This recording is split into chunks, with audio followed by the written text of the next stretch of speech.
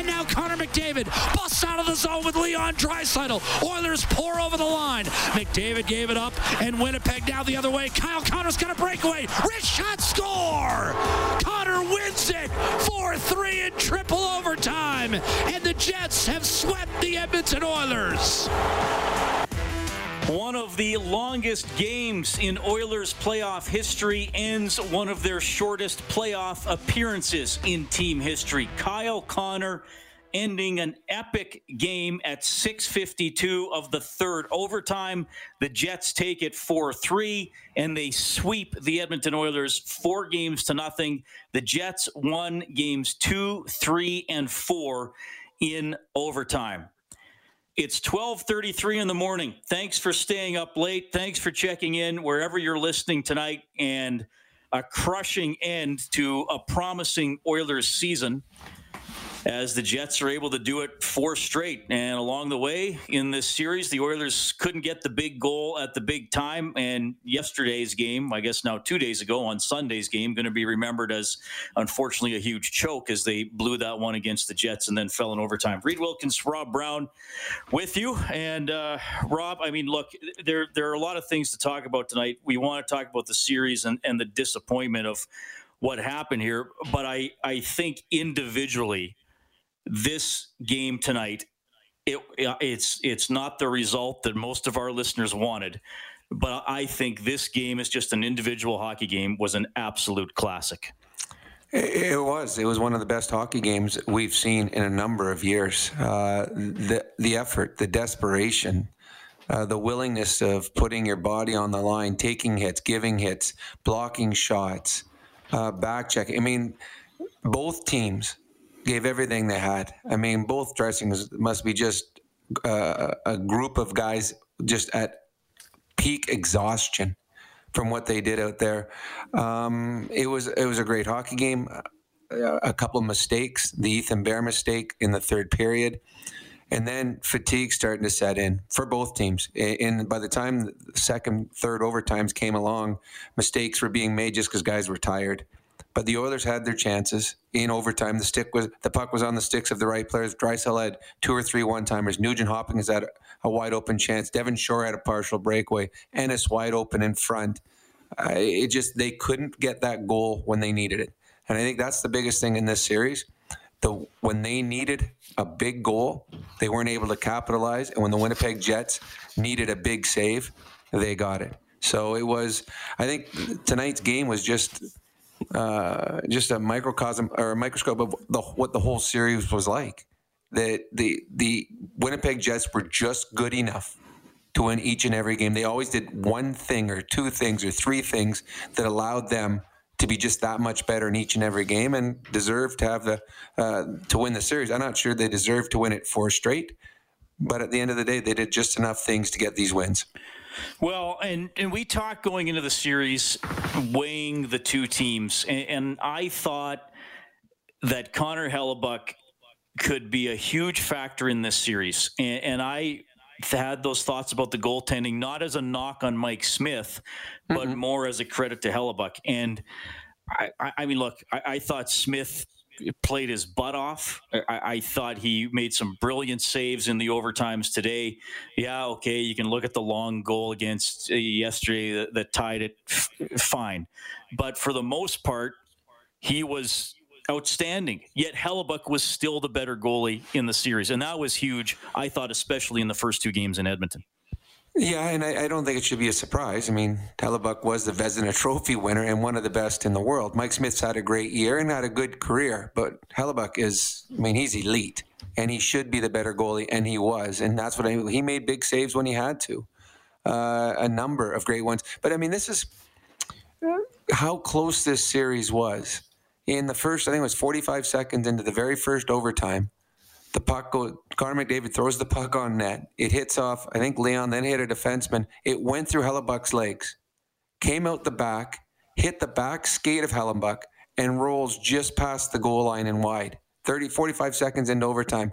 And that was just the kind of series that the Oilers had. That they didn't get the bounces, they didn't get the breaks. Winnipeg did. And Winnipeg deserved them because they created them themselves. But yes, when it comes to goaltending, Hellebuyck made all the saves at the right moments. And Blake Wheeler has talked about it a few times. He said that we have that confidence in our goaltender that when we mess up, he's got our back. And that is a great confidence that you can play free in front of your goaltender because you know he's that good. And the Winnipeg Jets did that. All right, you can get us on the CertainTeed hotline, professional-grade building materials, 780-496-0063. We really appreciate if you've stayed up to call us tonight, but we do want to bring you right now the post-game reaction of the head coach, courtesy Mattress Superstore. Give them 5 minutes, and they'll give you the best sleep of your life. Take the Sleepology body scan and take the guesswork out of buying a mattress. Here's Dave Tippett. Dave, considering how much this team grew this year, is this the most disappointing postseason that you've ever dealt with? Every time you don't win the last game of the year, then it's disappointing. But I thought our team took some strides this year. We were expecting more in the playoffs. It's a tight series. We couldn't find a way to get on top of it. And can you speak to the game that Connor played, what he brought to it, some of the things that happened with the line change in the middle there, and basically everything that he touched tonight was remarkable in some ways. Well, when you get to see a player normally plays 20 to 25 minutes, I think tonight he was at 45 or something, so you got to see a lot of them. And I give our players credit; they battled hard. That's not an easy game. We didn't get the result we wanted last night. And you come in here and you got to play a back-to-back, and we had a lot of players play very well. It's just disappointing we couldn't get the win. Derek Van Diest, Post Media. Hi, Dave. A lot of people would have thought yesterday's loss would have been a huge backbreaker and obviously tough to turn that around, but your guys did leave it all out there today. And just an experience like that, an experience like this series where there are fine lines both ways, 3 overtime losses, what does that do to your young core in the sense that to get that experience, you need to have it in the playoffs? And what does it do to let them grow going forward? Hopefully it pushes them to get better. They know they have to take another step. And, that's when Ken and I came here last year, a couple of years ago, it's with the pandemic, it's been a bit of a mishmash, but we want to become a team that's a playoff team every year. And the more times you give yourself a chance, the greater chance you have to be successful. And I remember when I first started coaching in Dallas a long time ago, Bob Gainey worked with us, and that's what he said. He said, Tip, you just got to have a team where you get in the playoffs every year, and then you can find those years where something special happens. And we've had 2 years in a row here. We've got to continue to improve. There's some building blocks that are in place that we need to continue to build on. But we want to be a playoff team every year, give ourselves a chance to compete for the cup every year. So there's some hard lessons you learn along the way. I thought we took some steps this year overall on how we play as a team, how we defend as a team. Things that have to be in place if you're going to, get to the point where your team is a top contender. So we need to continue to work at that. But right now, it feels a little bit hollow with the way things went in the playoffs. And in overtime, when you shorten your bench like you did, and then it just extends and extends and extends and extends, is it tough to get the guys that have been sitting for a period and a half, 2 periods, back in the rotation? How does that work? That's a game that both teams were just in rhythm, both playing 3 lines. We were down to 4D, and you just get in rhythm and play. And I was bugging Jesse after the second overtime or whatever. He took him 5 periods to get his legs going. Now he looks like he's going again. So, but it's players get in rhythm, and then I'm sure there'll be some sore guys tomorrow. Nursey played a lot of minutes, so I give them credit though. They laughed it all out there. Jim Matheson, Post Media. I was going to ask you about Darnell Nurse. He played almost like 60 minutes almost, but he didn't look tired. Is that he just was able to conserve his energy? Well, he's an efficient skater, and he's an unbelievable athlete. Somebody just mentioned that he's in the top 3 of the league. One of the other ones was Zubov. I think that was with me in Dallas too. So, Nursey just played. He keeps going. He just keeps working, and his game doesn't seem to drop off any. He's a phenomenal athlete, and not just to play 60-some minutes tonight, but to play it in a back-to-back situation is pretty amazing.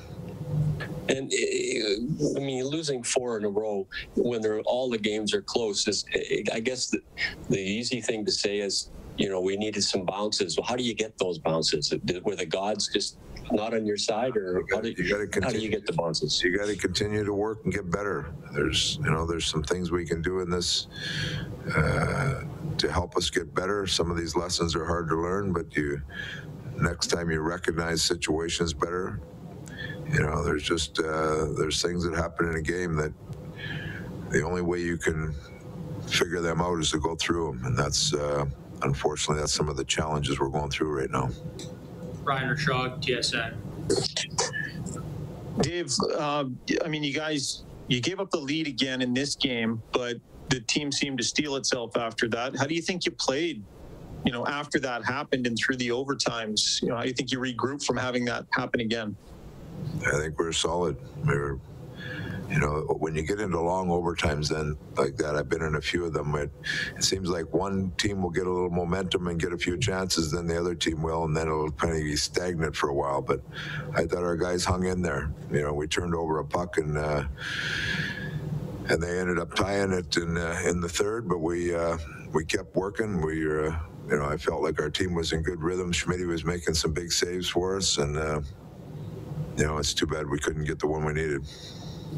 And just on the overtime winner, just what you saw, Dave. Obviously, you were stuck with the long change that period. Was Bear okay trying to get to the bench there? Was it just tough with the turnover? What did you see? Yeah, it's just a puck that went down the wall, and they just flipped it out. And there was, I think, a guy that was stuck in behind. We were trying to change D, so just a break that they got, and they took advantage of. Jason Gregor, TSN 1260. Dave, Connor talked about it, it feels like a weird series that you lose all 4 and they're close, and he felt like they were the better team at times, but it just seemed like little mistakes or, bad turnovers, kind of cost you guys the game. You say you got to learn from those lessons is one thing for sure. Are you certain, though, that certain guys do? How do you evaluate that to know which guys are able to learn from that? That's an evaluation you go through every year. As you try to get better, you evaluate your personnel and see where they are, see who handles situations like that, and you make adjustments accordingly. And I know it's really fresh, so just focus on that game again. Obviously Haas, puck over the glass isn't really a debatable penalty, but they did make the one call early in overtime, and then after that it seemed they put their whistles away. Frustrating at all when you had a few of your guys taken down? Very frustrating. You see some of those ones. You see Yamamoto, okay, you call that one, but there was 3 or 4 just like that weren't called. That's the frustrating part. That's the frustrating part. You set a precedent in overtime, and then you don't go with it. That's the frustrating part. Final question, Mark Spector, Sportsnet. Dave, in the end, you know what? You guys played lots of good hockey, and whenever there was a break that you needed, the blue team got it. You guys never seem to get it. Is there, you're a coach, you watch lots of hockey. How much of that is bad luck, and how much of that is something you can control that you could have done better? Well, there's always things you can do better, and maybe it's not the play that bites you. It could be some other place that if you would have done better in other parts of the game, that bad bounce or bad luck wouldn't have affected you so much, So there's always things to learn that way. It's finding a way to win games, and sometimes it's not the critical error. It's the other parts of the game that maybe you didn't start well enough, or some things like that put you in, you don't get the results you want, and it's hard to break it down into one play when it's a number of things that you you could have done to be better to give yourself a better chance to win. Now that being said, there's times I thought we played very well on this series and didn't get rewarded for it either. So that's those are all parts of the game that you just have to go through, and hopefully we continue to get better.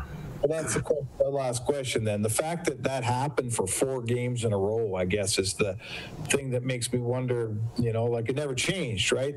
Right down to the end of the series, that bounce went the Jets' way, that break went the Jets' way. Is it just extended good luck on their part, or is there more to it?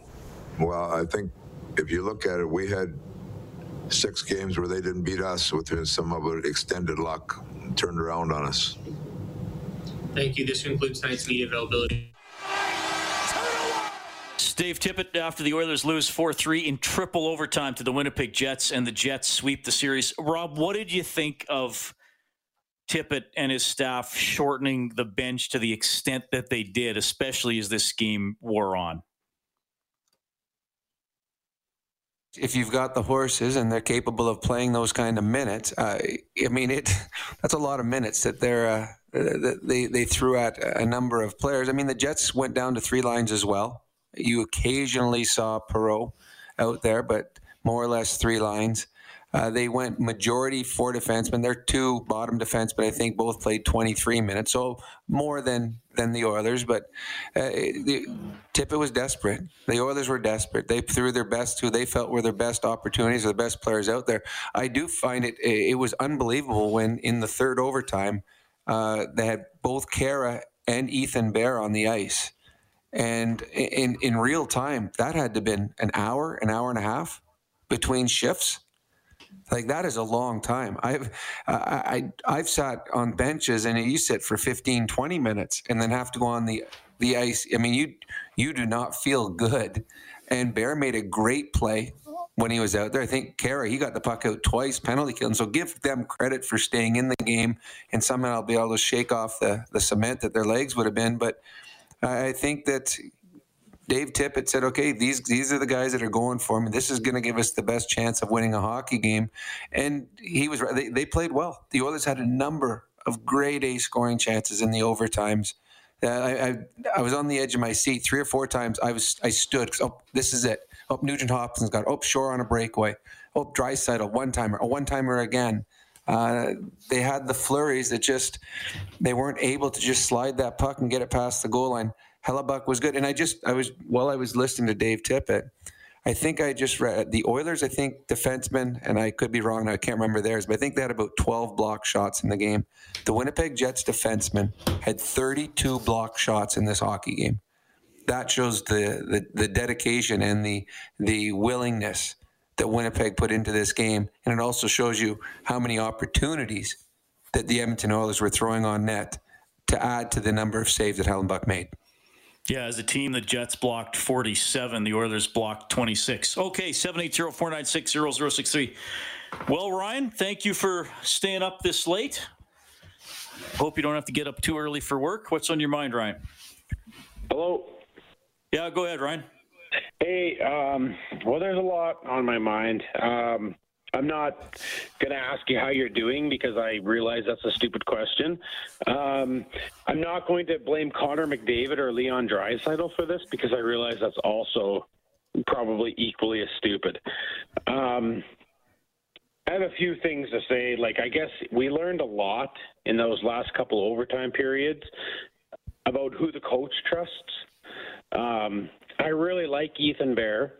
He does so many things that I love. I love the way that he holds the puck and he makes plays, and he's able to make plays that you don't think that he should, and the Oilers head out the other way.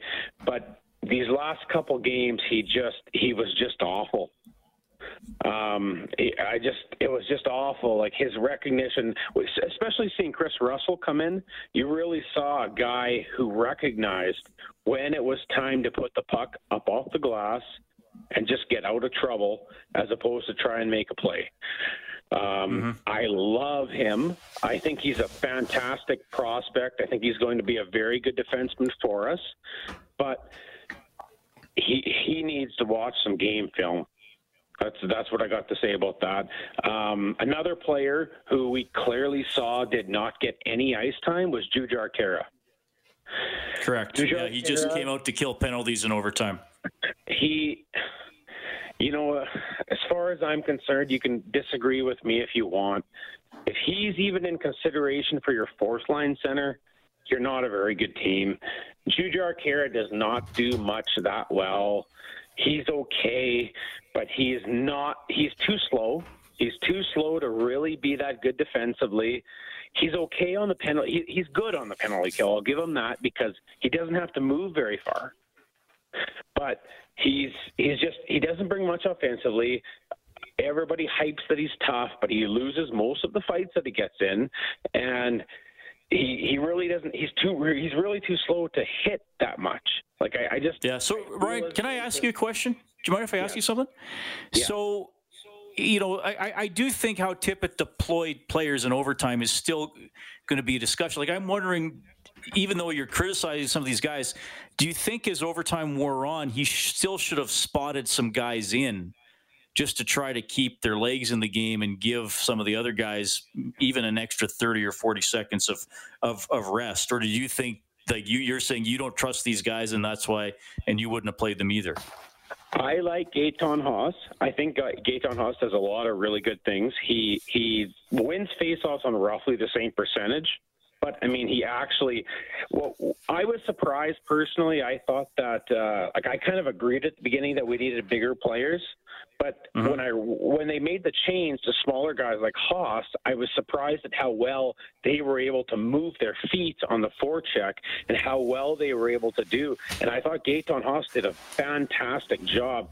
And Shore just absolutely made Khaira look silly. Like he was fantastic, especially tonight. Shore did so many good things, and I won't lie to you, I have not liked Jujhar Khaira for a while, so I might be a little bit biased, but I will say that I thought tonight and the last night there that Jujhar Khaira really showed that he is not somebody that you need in your bottom six. Okay. Yeah, thanks, Ryan. We appreciate it. Yeah, some good points. And obviously that Khaira was one of the players who, it was almost 2 full hockey games. Well, I guess not quite, but it was close. It was almost 5.5 periods. And Jujhar Khaira only played 10:51 tonight, and Ethan Bear only got that one shift. Ryan McLeod only played 9:40. Darnell Nurse, by the way, played 62:07. That's unbelievable. And honestly, he looked just as good at the end as he did at the beginning. Now, I had no problem with him shortening the bench. This is a team, the players are incredible athletes, and they didn't seem to tire. If you were going, Chiasson and Khaira, I agree. I wouldn't have had them out in the overtimes. Or no, Khaira and who was the other guy that was on the? Oh yeah, it was Chiasson, wasn't it? Yes, and McLeod didn't play at all. Yeah, but McLeod is a guy that I might have spotted in, and that's what Winnipeg did. They sat 2 guys. Perreault got 2 or 3 shifts each overtime just to give a rest. And Kuku, I didn't mind his game. So he was the one I was a little surprised. I was surprised he didn't get used. I don't know if he was hurt, if he was banged up. Because it was early that he was. Because I think he had like 12 minutes in the game. It was really low. He had 9:58. He had 9:58, and he had 6 shot attempts in 10 minutes. Yeah, so I don't know if something happened there because it was earlier than Ethan Bear that he was sat down. Because Ethan Bear still got in about 4 minutes more than him. So I was shocked by that. And can you imagine you're Chris Russell? You haven't played for how long? You come back from injury, and now you're going 4 defensemen for 5 periods and played. I thought Chris Russell was excellent in this hockey game. I really did. I thought he had a great game. It's just unfortunate the way it turned. It's the Oilers. The Oilers deserved a better fate than a 4-game sweep. I honestly believe that. 4-3, the Jets take it. Speaking of staying up late, I believe our next caller is checking in from Toronto, where it's almost 3 a.m. He'll correct me if I'm wrong. Abbas, aren't you in Toronto? Is it? You're really up late, man. Yeah, how's it going? It's funny. Thanks, Rob. You know, I mean, I had hopes, expectation. Like I said last night, you know, you don't blame one person on the team for a loss. It's the whole team. I mean, I'm glad tonight that Connor McDavid, he scored a goal. But the critics are always going to critique him no matter what. That being said, tonight I'm proud of my boys. Even though they lost in a third overtime, you know, for me, I was just looking at my phone. I'm like, I don't know if I should watch TV or not because I get really emotional. But, you know, the thing is, Reed, I mean, you guys know when we lost, you know, Game 7 with Carolina, man, I cried after that 3-0 loss. So for me, this loss is nothing, believe it or not, part of my friends. I mean, we have a good team. We just need to improve on the weak parts. And we cannot miss opportunities like we did tonight. We had the game. We did not capitalize. And I got to hand it to you. I'm saying this right now as an Oilers fan. They beat us fair and square. I mean, how do you make Connor McDavid one of the most famous guys of the 21st century scoreless in 3 games? That's commendable. If this was Calgary and Winnipeg, it's a whole different story, but putting Connor McDavid out for 3 games, that's commendable. And I think Winnipeg, you know, should be proud of themselves. And you never know, Winnipeg could go, you know, into the 3rd round or 4th round. But, you know, we have to be proud of our boys, and we have to, you know, support our boys and say, you know what, you lost this year, you're going to do better. Because if you don't believe in your team, guys, how are they going to believe in themselves? We have to believe in the Oilers, and I'm saying next year will be better and we'll be smarter, and we won't have these kind of losses. And I think maybe Hopkins will go.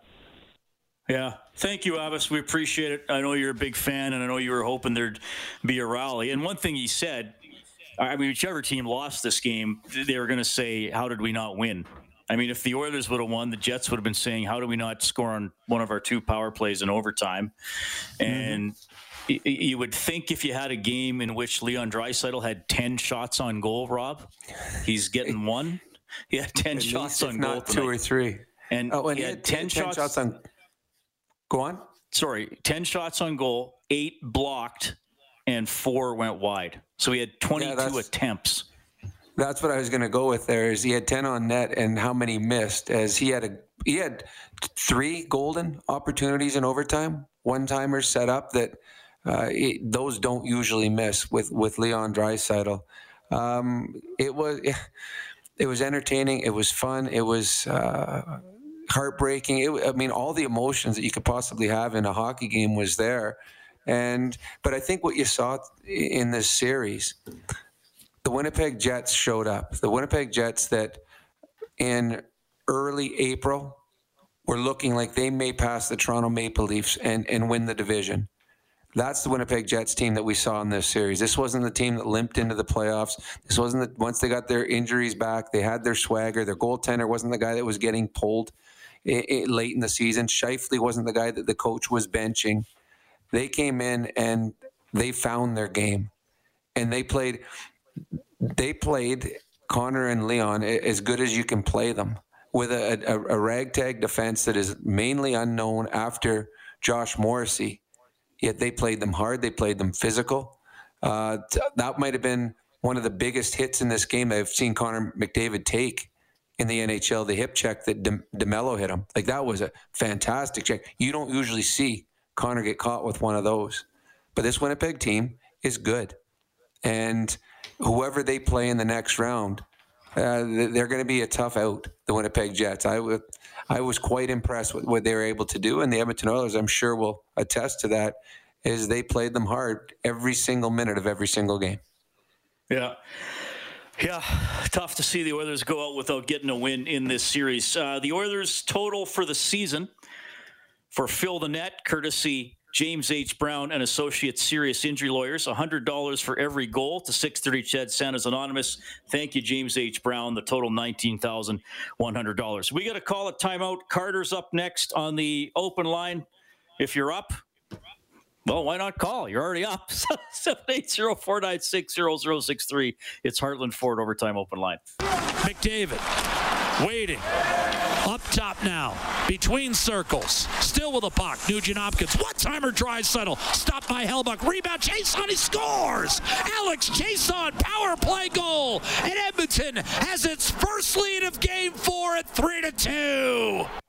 So that is the final goal of the Edmonton Oilers season. Alex Chiasson with 3:23 left in the second period. I should have written down the time of day. I think it was probably about 4 hours ago or so. The Oilers would not score again. The Jets would tie it in the third and eventually win it in the third overtime. Kyle Connor with the goal. So it's the third longest game in Oilers history. The longest game was Joe Nieuwendyk, 17:34 of the triple overtime. Dallas beat Edmonton in 99. Peter Klima, the second longest game, 15:13 of triple overtime in May of 1990. The Oilers did have another triple overtime game, 2:24 of the third OT. Sean Horkoff against San Jose in May of 2006, and still a couple periods short of the longest game you played in, Rob. Yeah, these guys, I mean, this is nothing.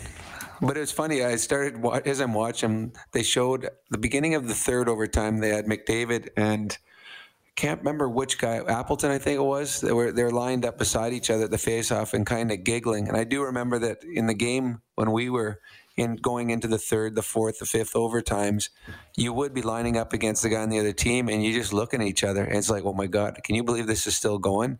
And you just got giddy. And I think just from exhaustion and from being tired. And I think that was coming into play. The fatigue had to start hitting those players, as it was a long, long day, a long, long night. And some of the star players on both teams played huge, huge minutes. But I can tell you it was highly entertaining. It just had the wrong result. 4-3, the Jets take it. We have Carter on the line. Carter, thanks for staying up and giving us a ring. Go ahead. Hey, thanks for having me on the show, guys. Yeah, for sure. Go ahead. I found that the Oilers' depth just wasn't there tonight. I feel like you look at other teams in like the East, like Colorado and Vegas, they got a lot of deeper forwards, I'd say. And then on the D-core, I feel like you can't rely on just two defensemen to play the whole game. I felt like the penalties situation, obviously the Oilers could have had a few more power plays in overtime, but it's an uncontrollable, right? So I just felt like you can't rely on two guys to score every goal for your hockey club in the playoffs. It's very tight checking, and you got to get pucks to the net, right? I'll tell you this, Carter. I think you make some good points. And one thing I've noticed watching the playoffs and even games for the last couple of years, I didn't watch a lot of other regular season games outside of the North this season because it was its own little league. But Carter, you watch other games sometimes and you see a third liner and all of a sudden he snipes one. And you think, wow, like that guy's on the third line, but that's like an elite shot. And the Oilers don't have that in their bottom six. To me, and I'll let you, I want to see what you think, Carter. I still kind of feel like they have two fourth lines, and I think they worked. Like, I don't think, negligence or laziness was an issue tonight, but they're still kind of missing a level of skill with a couple of guys who can snipe some goals. Well, I'll take it one step further, Reed. I don't know if they've got a second line. Yeah, I mean, when you put Draisaitl and Connor on the first line, I don't know if they got a second line that can compete with some of the best second lines in the National Hockey League. So definitely they're third and guys, and even like I like that Adam Lowry. I thought he's a very good third line center. Oh, he's excellent. Play on a penalty kill. I can play big minutes. He's playing against McDavid, right? Like that's a matchup that Paul Maurice feels comfortable with, and it obviously worked out. It gave Mark Scheifele the opportunity to play against the second line, right, of Nugent Hopkins, Yamamoto, and I don't know, I just found like that worked for them. And that's a great point. Like Lowry up the middle. Yeah, that's a great point. And look at what happened with the Scheifele line. In the first 2 games, they had to go head-to-head against Connor McDavid. And they did a really good job, but it took away all their offense. Then you come home, and now you can put Lowry's line, because they have last change. They put Lowry's line against Connor McDavid. And look at what Scheifele's line did in the last 2 games, because they were freed up. But they had the ability, Winnipeg, because they had a third line that they can trust. And the third line scored a goal. They scored a huge goal tonight for them too. So, the Oilers' depth, and we talked about it, and we talked about it all year long, and then especially coming into the playoffs against the Winnipeg Jets. The Jets had a huge advantage up front in depth, and it showed as this series went on. Their depth players were able to contribute and play big minutes in big moments. Yeah, and that's going to be the adjustment of the game for the Oilers, for Alberta's chiropractors. If it hurts, see a chiropractor. Visit albertachiro.com/hockey. I mean, that's what they're going to have to find. They need some more skill. And I mean, that's kind of what Ken Holland said. When Ken Holland at the trade deadline said, I like our depth, he didn't necessarily mean that they were a deep team in terms of talent, but he meant I have fourth liners, that you can swap in. So that's why he didn't necessarily think he needed to trade for another penalty kill. Maybe would have been nice to trade for another face-off guy, perhaps, but you still need another element along the way. But like Devin Shore, I thought worked hard tonight. But he was excellent. Chances, he had a great game. A couple chances. Mm-hmm. He got, I think there was that one, I believe his first shot was blocked. And then he had an open look. The puck bounced right back to him, shot it wide. And then even that play where he stole it and chased down the rebound, again, maybe a guy with just a little more skill corrals that and backhands it in. And again, not questioning his effort. And I know he's trying to score, but that's what the Oilers were lacking. Yeah, Devin Shore's not. He played on your second line tonight. And as good as he was, and he was very, very good, Devin Shore's not a second line player. Zach Kassian was on your second line tonight. And Zach, this was one of his best games of the year. Zach Kassian, again, is not a second-line player. So 2 guys on your second line are not second-line hockey players. So that's where the Oilers have issues, is there is a huge drop-off after your first line if you put Connor and Leon together. So there is a number of holes that the Oilers need. But the thing is with the Oilers, they've got the base. They got a really, really, really strong base. And there's been some huge strides made this year, especially if you look at the back end with the Darnell Nurse. So those are the things that are harder to find. They've got those. Now they got to sprinkle in the other players to make this team a team that can go in the playoffs. Because this is now a legitimate playoff team every year. But now they want to take that next step and start winning rounds. You're trying to hit another level. Yeah, and you gotta get past the first round here. 780-496-0063. Jim is on the line as well. Hey, Jim. Hey, good evening, gentlemen. I appreciate your work and listening to your perspectives. I guess from an organizational perspective, I mean, we're still living with the consequences of Bob Nicholson, allowing Peter Chiarelli to do too many bad deals before kindly asking him to leave. I think Holland's done a great job, but just as maybe flagged, it would have been nice if he perhaps picked up someone like Glendening to work, maybe increase our face-off percentage in addition to... Sorry, which guy? Jim, we lost you there for a sec. Which player? Glendening, maybe. Someone like Glendening, okay. Possible, in addition to Kulikov. And then equally, I mean, I think Tipp's done a good job as well, particularly with the man management. But I do think we maybe perhaps needed to start the series with more speed, with the Haas, Shore, maybe Ennis. And I do like Cahoon. Actually, I think Cahoon does okay. And then with respect to tonight, I mean, it's a tough loss. Yeah, I think everyone played up to their potential, and even beyond. But I also agree with your point, Reed, and maybe Rob, that it would have been nice to maybe inject some of those guys, spot people in like Bear. I mean, made that big mistake, but Bear and Cuckoo, I think it would have been nice to have some fresh legs, and even someone like Chason, not super fast, but I think he's relatively risk free. But all in all, I mean, it was a great game. And great effort, great season. Yeah. And again, appreciate all your work. Yeah, appreciate that, Jim. Good points. We appreciate that. Oilers do lose 4-3 in triple overtime. And, again, Rob, I kind of said this off the top. It's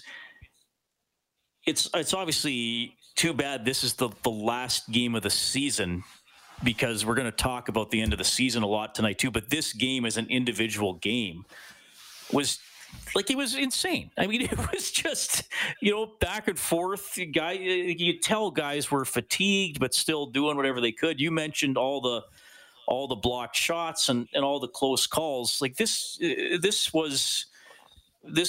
won't forget this one. I mean, you and I have done hundreds of games together over the years, and sometimes I'm like, okay, that's, in and out of the memory banks. This was unforgettable. I agree. And it was one of those where they go into the third overtime. A lot of overtimes, you get two teams that are just sitting back waiting for that one mistake.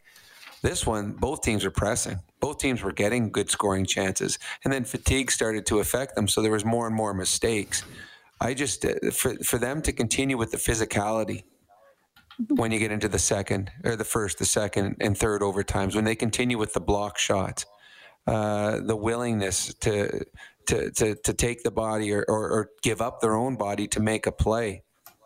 It was just, it was fun. I mean, if you were an outsider that didn't have any, it wasn't your team playing, and you're just watching it just for the sole purpose of enjoying a hockey game, you're like, whoa, that might have been one of the best hockey games I've seen. And it was. For entertainment value, you're not going to get better than that. It's just unfortunate that at the end of the night, one of the teams was going to lose, because it was a game that both sides can say, you know what, we deserve better.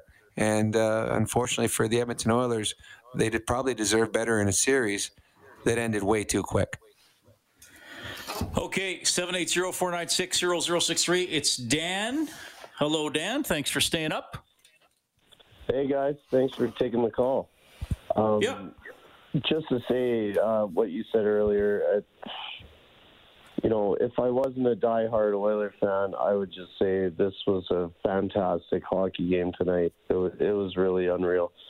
But I got a couple points. One is kind of a big picture one, and one's, what happened in this series. But,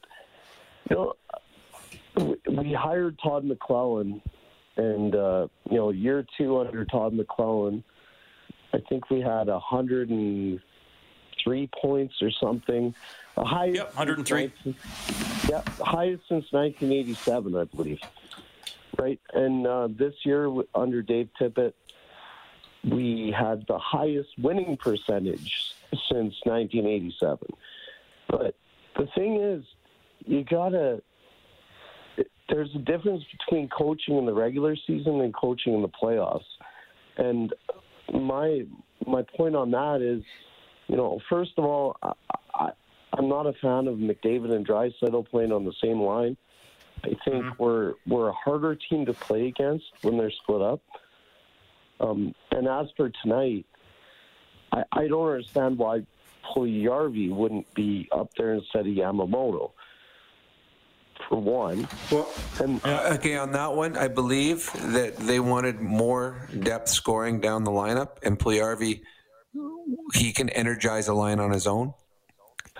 So I think that's why they said, okay, we need another line going too. We'll put Puljujarvi down. That way we'll have a line that can create. And I thought Puljujarvi did have a good game and did create. And Yamamoto, that might have been his best game too. No, that's a great point. And I just thought Puljujarvi has been one of our best players in this series. And yep, absolutely. Maybe, I don't know. Maybe I just wanted to see him. I'd rather see him up there, but that's a minor thing. But the other point I wanted to make was, okay, so you shorten the bench. I get that, but, after one OT, these guys are dogged, and you got to start getting some guys in there. And then two OTs, they're still not. Yeah, I completely agree with you there, quite frankly. But the problem on that, though, is once you didn't play him in the first overtime, now it's hard putting him in the second overtime. Okay. Because now he sat for 45 minutes. So that's your problem. So once you make that one decision, I mean, Winnipeg shortened their bench as well. They went with two guys didn't play in any of the overtimes, I don't believe, two of their forwards. Perreault got a couple shifts. They went down to three lines as well. And their third pairing defenseman played sparingly. I mean, I thought I don't know what's wrong with Cuckoo because I thought he had a good game. I understand the Bears sitting. He struggled the last couple of games and he made that big mistake. And then McLeod, I might have gone with 10 forwards and spotted McLeod in here and there because of his speed, because guys are tired.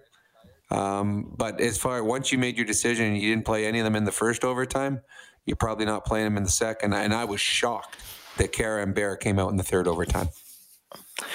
All right, the Oilers fall 4-3 in triple overtime to the Jets. Their season is over. We'll get to more of your phone calls, a little more post-game reaction as well. It's Heartland Ford Overtime Open Line. All right, we're with you as the Oilers season ends with a 4-3 triple overtime loss to the Winnipeg Jets. So the game-winning goals in this series.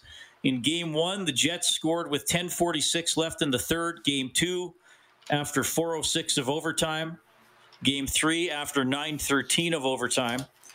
And then tonight, it would have been after 46:52 of overtime. So all the games close, but the Oilers cannot figure out a way to get one, at least, to go their way. And their season's over. We'll quickly check the out-of-town scoreboard here for Edmonton Trailer. Looking for parts, service, rentals, or new and used semi-trailers, head to edmontontrailer.com. Islanders in double overtime beat the Penguins 3-2 to go up 3-2 in the series. Leafs over the Habs 2-1 to lead the series 2-1. Panthers stay alive with a 4-1 win over the Lightning, and the Wild stay alive. Badly outshot, but they win 4-2 in Vegas. 780-496-0063. David is up next. David, thanks for calling. Hey, thanks for taking my call. I'm just going to keep it real short and sweet. And it was a great series. It felt pretty amazing as a Jets fan to revenge 1990 and, frankly, all of the 80s. And this is probably one of the most special wins and incredible 3 overtime wins in a row I've ever witnessed in my life. It's phenomenal. I'm not here to rub the salt in the wounds. It's a great series. I thought the Oilers were totally in every single game. It could have gone either single way, and I don't think any Jet fan takes that for granted. I think we were very fortunate to sweep. I wouldn't say we're fortunate to win, but to sweep, I think it was a little bit of luck involved. And I'm sure Holland will have you where you guys need to be sooner than later. And, great job on the series. Okay. Yeah, thanks, David. Well, look, we know Winnipeg fans are incredibly passionate, so we know this series win means a lot to them. That's a classy call from David. We appreciate that. Yeah, well, Winnipeg, they got a good team. They have a really good hockey club, and we're seeing them now healthy, playing well, and their goaltender's on top of his game. So whoever they play, whether it's Montreal or Toronto in the next round, they're going to see that the Winnipeg Jet team that was good most of the season, and I don't think... I think that either team that they play in the next round are going to have their hands full with the Winnipeg Jets. I mean, I still think Toronto's the best team in the North. I think their depth is even better than the Jets. I'm not sure, but I'm not sure without Tavares if it is. That is a huge loss, losing Tavares. I mean, he's. It still is. I have. I don't know. Without Tavares, then it's a much closer. I mean, their second, all of a sudden, Kerfoot's your second line center, as opposed to John Tavares. That is a big downgrade. And I like Kerfoot as a player, but that is a big downgrade. So I'm hoping that John Tavares will be back and healthy and playing in the second round. I have no idea if he is, but I'd love to see the two teams, whoever plays in the next round. I want to see them healthy, and you can see a good series, and then we can pick who you want to cheer for instead of, unfortunately, not being able to cheer for your Edmonton Oilers.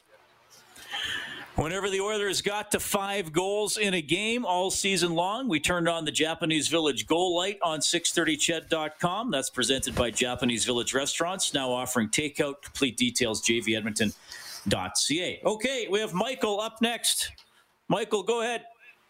Hey, thanks for taking the call. I want to thank the Oilers for putting a lot of their effort into this season, the season and this series. Because, honestly, they did fight in it. It was, going up against Hellebuck, who seemed to be the wall at the right time, and then beyond that, just One of the things that I thought really made a big difference for the Oilers is they ended up playing a lot more tentatively, because of kind of like some of the officiating and how the calls kind of seemed to as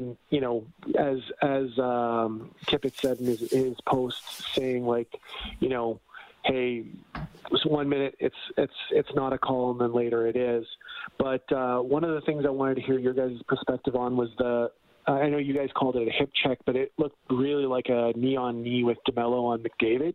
And that I was like, where was the call there? Because, we see in the previous game where we lose Archibald, which, of course, impacted our PK, for this game. But, what were your thoughts on that? What did it I thought it was a clean hit. And you didn't see any Oiler complain about it. You didn't see Connor McDavid complain. That was a great hip check. And the thing is, you don't see them very often anymore. Mm-hmm. But that was a good hit. What Archibald did was dangerous, and I don't know if it deserved a suspension, but it deserved a fine, and I was fine with the suspension. The one and I said to Reed at the end of the one overtime period, I didn't like the Yamamoto call in overtime. I didn't. I thought that was happening all night long. It didn't turn into a scoring chance. It didn't take away a scoring chance. And once they called it, that to me would open up the referees to have to call more calls, and they didn't. So that's that one to me. Like if you're going to call that, well, there's the one shift where Leon Draisaitl. The guy grabbed with both hands Leon's stick. So you got to even it out at that point. So I think they made a mistake calling the penalty on Yamamoto, but as soon as they did, you can't put the whistles away because you gave the Winnipeg Jets a power play. And just think, there was enough chances to make a makeup call. And we know what the Edmonton Oilers power play is capable of doing. So I thought it was a bad call on Yamamoto, but once they made it, then they should have there was opportunities to make calls going the other way. Yeah. Thank you very much. Yeah, I know that it was, I definitely, seen Draisaitl having to yank his stick back. That was even more infuriating. So yeah, no. Thanks for your perspective on it. Yeah, I thought that was, and again, the Oilers did not lose this game or this series because of the refereeing. But I actually was fine with the Yamamoto call, Rob. But yeah, when I find in overtime referees are almost saying, "I'll let you put 1 foot over the line, but don't embarrass everybody by putting 2 feet over the line." And that's why I thought that held stick might be called, because like you said, it was a complete grab for a couple of seconds, where it's like, if you it was a tug of war. It was a tug of war. When it turns into a tug of war, it's one thing if he grabs it and you're in tight and then lets go, but when you're in a tug of war and you guys it was in the offensive zone, so that it was an easy one to call right there if you wanted to make a makeup call. To me, in overtime, most refs want, and we've seen it over the last few games, most refs do not want to be the decision, to help in the outcome of the hockey game. So unless it's a scoring chance or it's a dirty, vicious play, they don't call it. And that's why I thought the Yamamoto one was, I'm like, okay, there's all kinds of stuff going on out there. And to call that in overtime, to possibly put a team out of the playoffs, I thought that was weak. And so that's why I'm like, okay, well, if they're calling that, and that's what Dave Tippett was upset about. He's like, okay, if you just set the precedent in overtime, if this is where the bar is, well, then make sure you stay on that. And I think that's frustrating. Now, again, refereeing wasn't why the Winnipeg Jets won this series. They deserved everything they got, and the reffing in most of the other series or the games were fine. But that one penalty bothered me because it wasn't to me as blatant as what you need to have a call, and it didn't continue the rest of the overtime periods. The Jets had 2 power plays in overtime, the Yamamoto call, and then Haas shot the puck over the glass, which is an obvious one. The Oilers killed both off, but shortly after they killed off the Haas penalty, Kyle Connor scored to end the game and the Oilers' season. Okay, Rick on the line. Hello, Rick. Go ahead. Hey, guys. It's only 12:30 here in Vancouver. Oh, nice.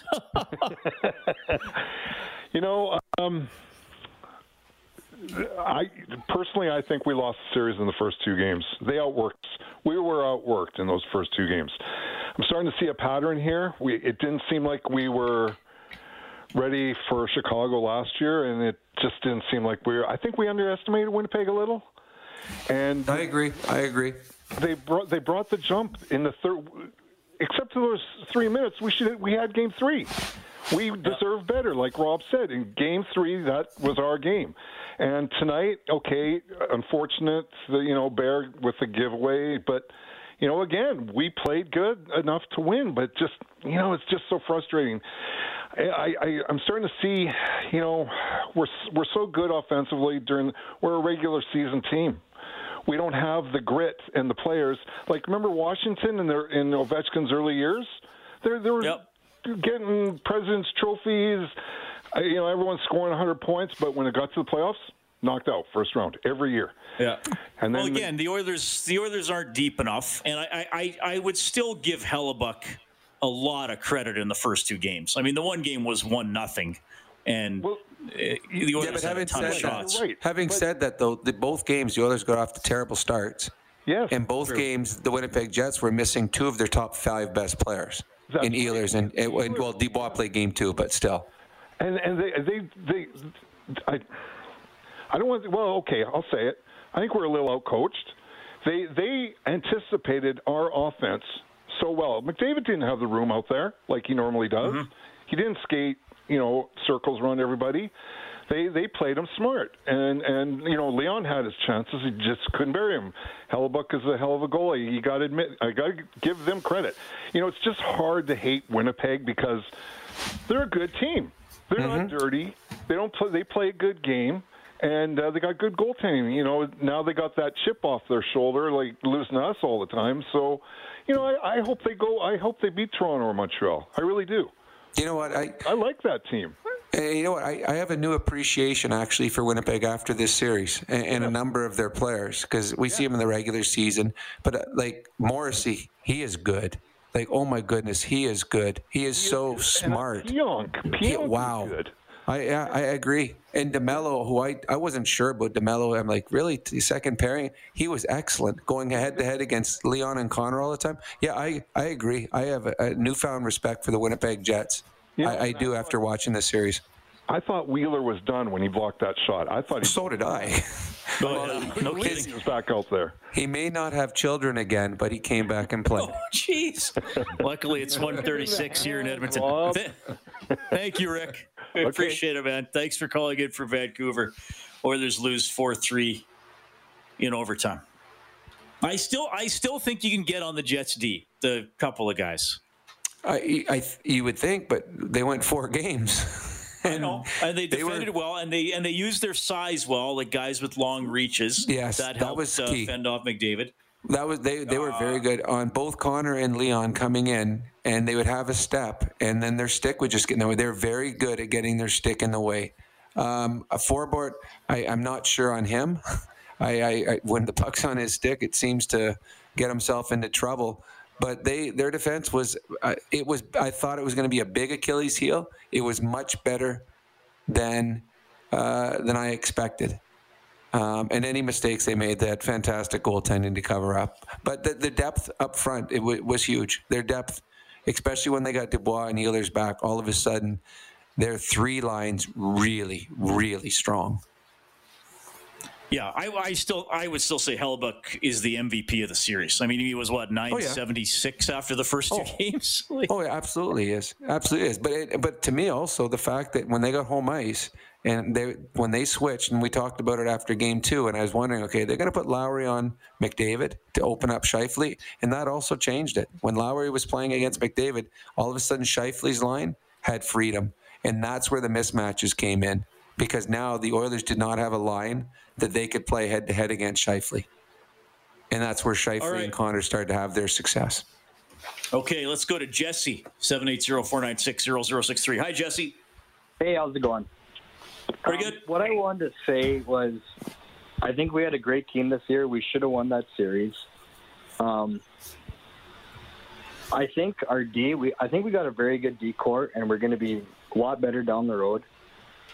Smith and Koski, they're going to have to be there for us next year. Even Smith might have had the yips a little bit this series, but I think he played good. And I think the big void in our team, especially this playoff series, maybe not through the year, was our secondary leadership. Like our young guys, we're going to be better. Our best team's a couple years out, 2 or 3 years out. But guys like Hawkins, even Cassian was a little bit quiet this series.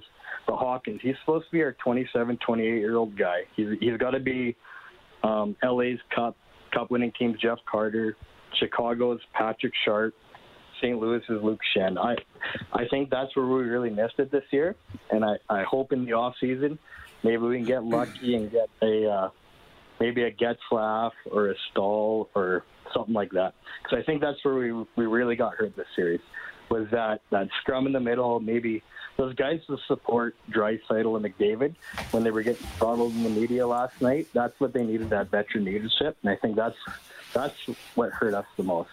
That's what we need. Yeah, thanks for that. I mean, Ryan Nugent-Hopkins, overall 5-on-5, Rob, it was not his best season. I mean, he was still part of the power play. 5-on-5, it was not as productive as you would have liked. No, not considering who he played with most of the year. He's either with Connor or with Leon, and didn't put up the numbers that you would have expected from him. And then when he did play center and tried to run his own line, that didn't go very well. So, yeah, which was surprising. I thought Nuge would have a big year. I think he's turned more into a very good complementary top six winger as opposed to the second line center that they were hoping that he could be. So it'll be interesting to see what they do with him with his contract being up. Do they get him signed? Does he test the free agent market? I truly believe he'll be back here. I think he wants to be here. But that's just me on the outside guessing. Yeah, you never know when it comes to free agency. A lot of decisions to be made. And as we've talked about, sometimes players only get one crack at that. So you want to make it count in a lot of different ways. All right.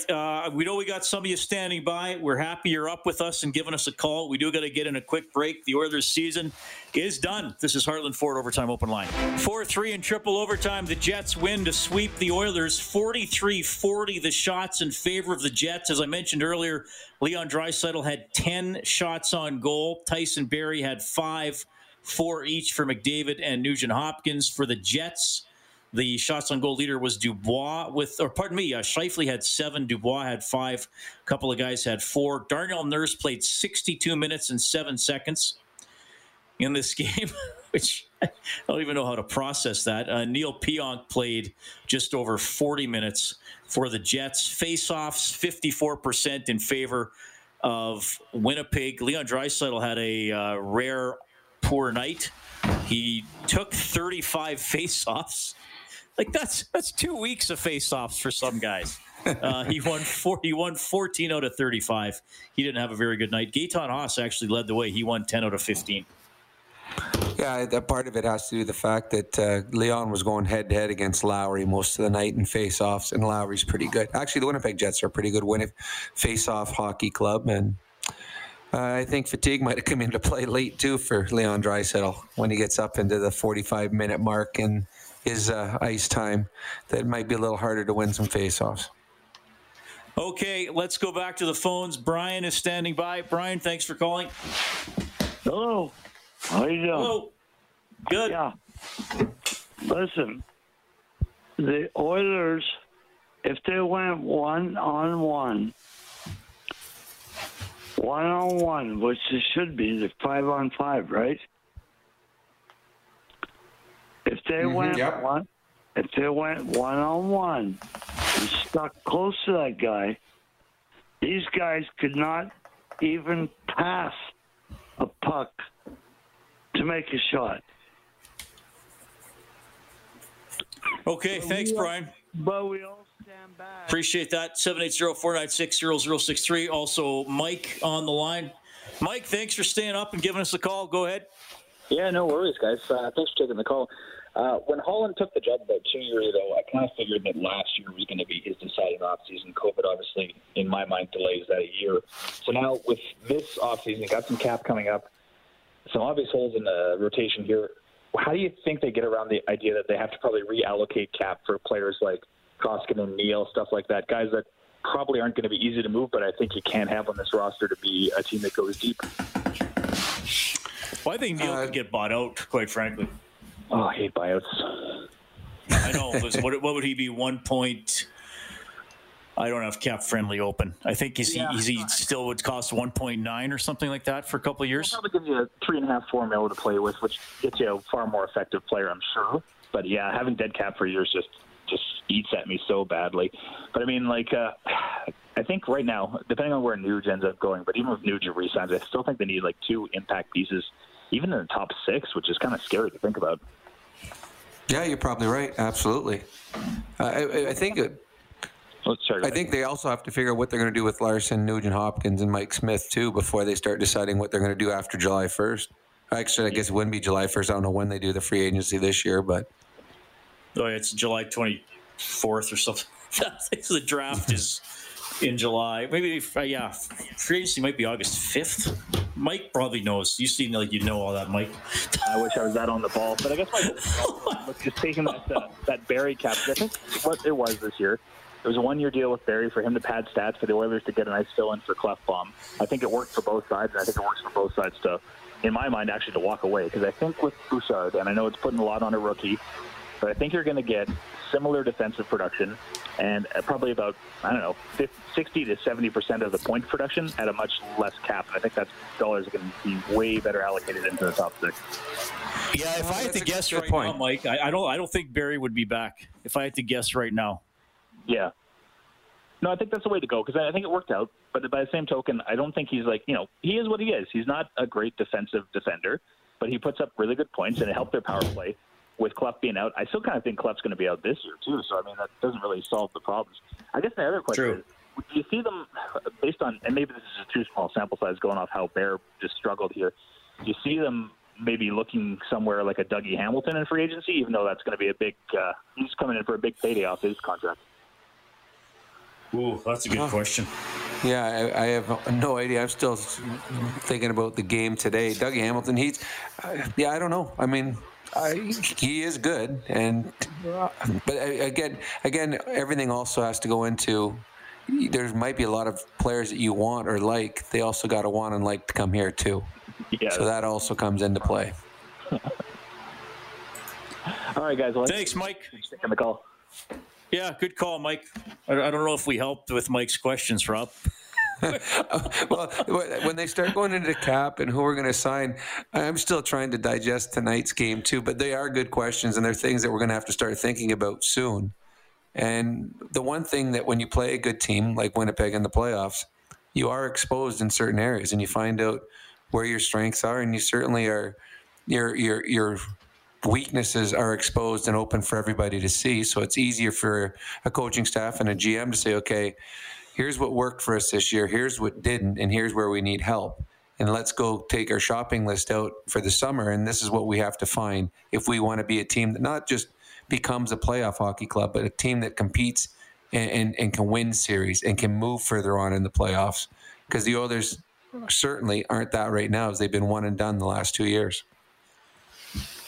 Yeah, and Barrie, I thought he was a little up and down in this series. I mean, I thought especially the first 2 games he got pulled out of position a couple of times, and again, he has his skills. The skill set that he does have is very good, and there's nothing wrong with having him on your team. But I feel like if he could be a power play type guy and didn't have to defend against the other team's best pairing or best line, I think easier said than done. Yeah, but having said that, he played 47 minutes tonight, and he was good. He was good in this game.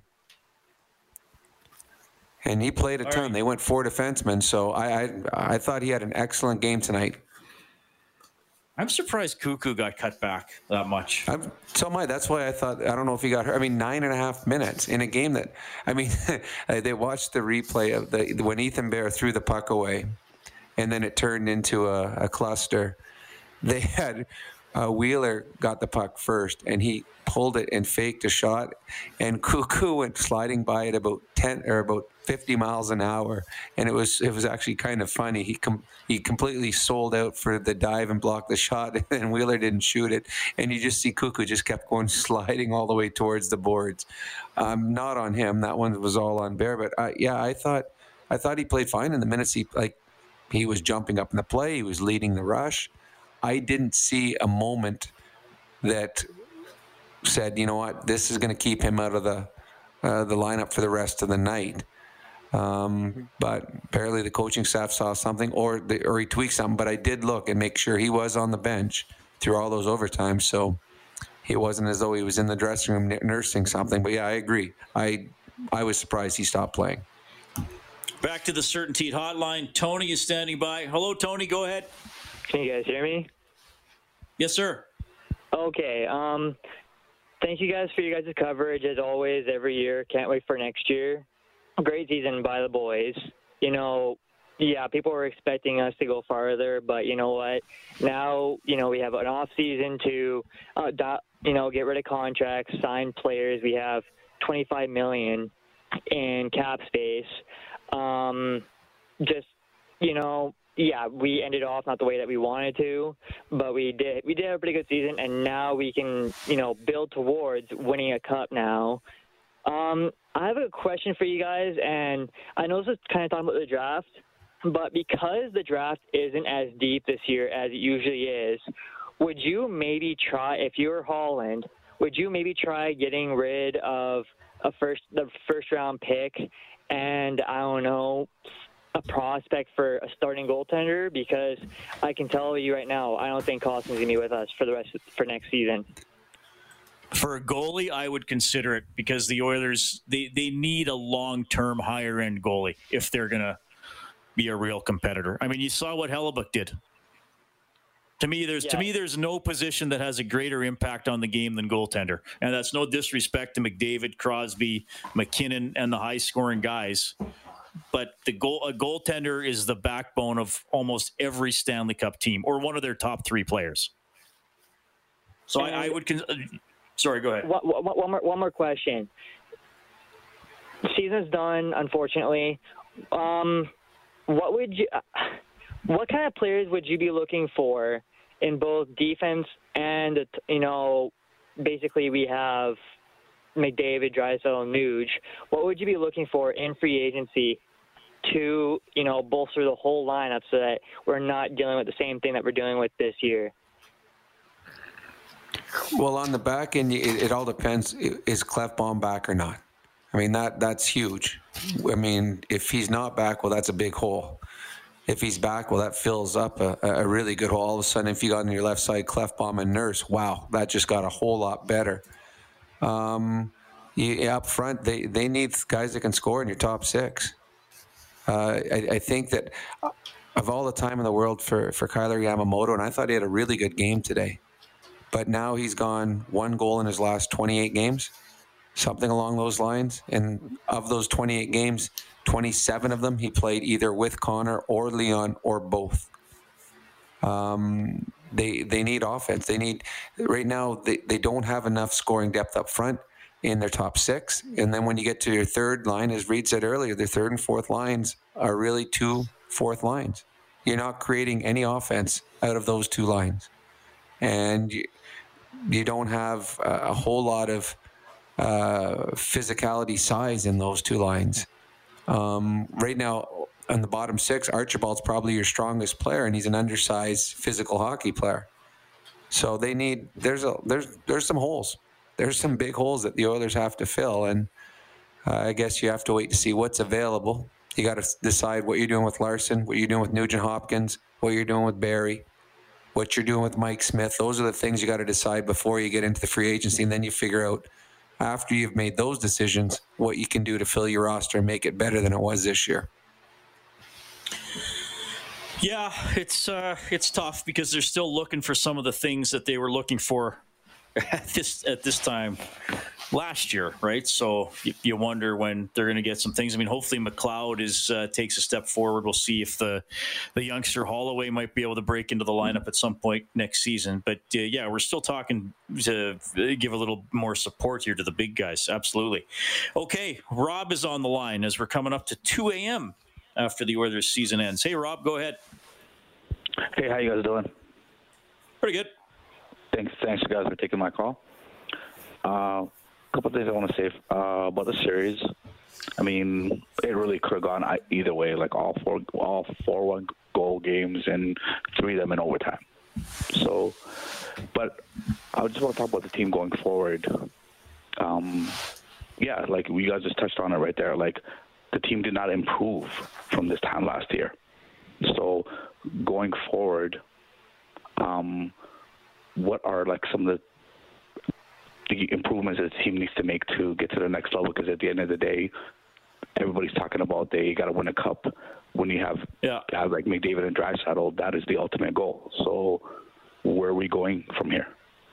Well, again, I think that they need some other scorer in the top 6, a sniper type winger. I do think Puljujarvi has helped them this year. I would categorize this as a step forward year for him, Rob. Again, you'd like a third line center that could provide some offense and win some preferably right-handed penalties. Preferably right-handed.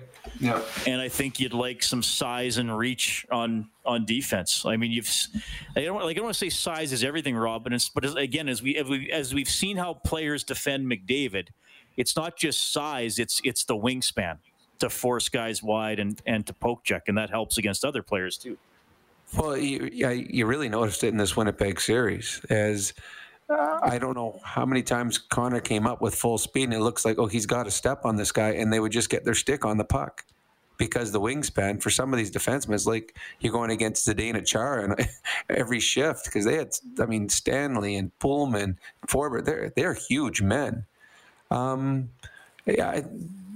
Oilers up front, they need a third line center. Some guy that they can put out against the other team's top players, somebody that can take faceoffs while you're shorthanded. Leon Draisaitl is getting worn down, having to go out take faceoff after faceoff after faceoff because they have no one else that can win them. They need goal scoring. They need some guys that play a little nasty, that are physical, that are getting the face of the other team's star players. It's like there's a long laundry list of players that you would love to have.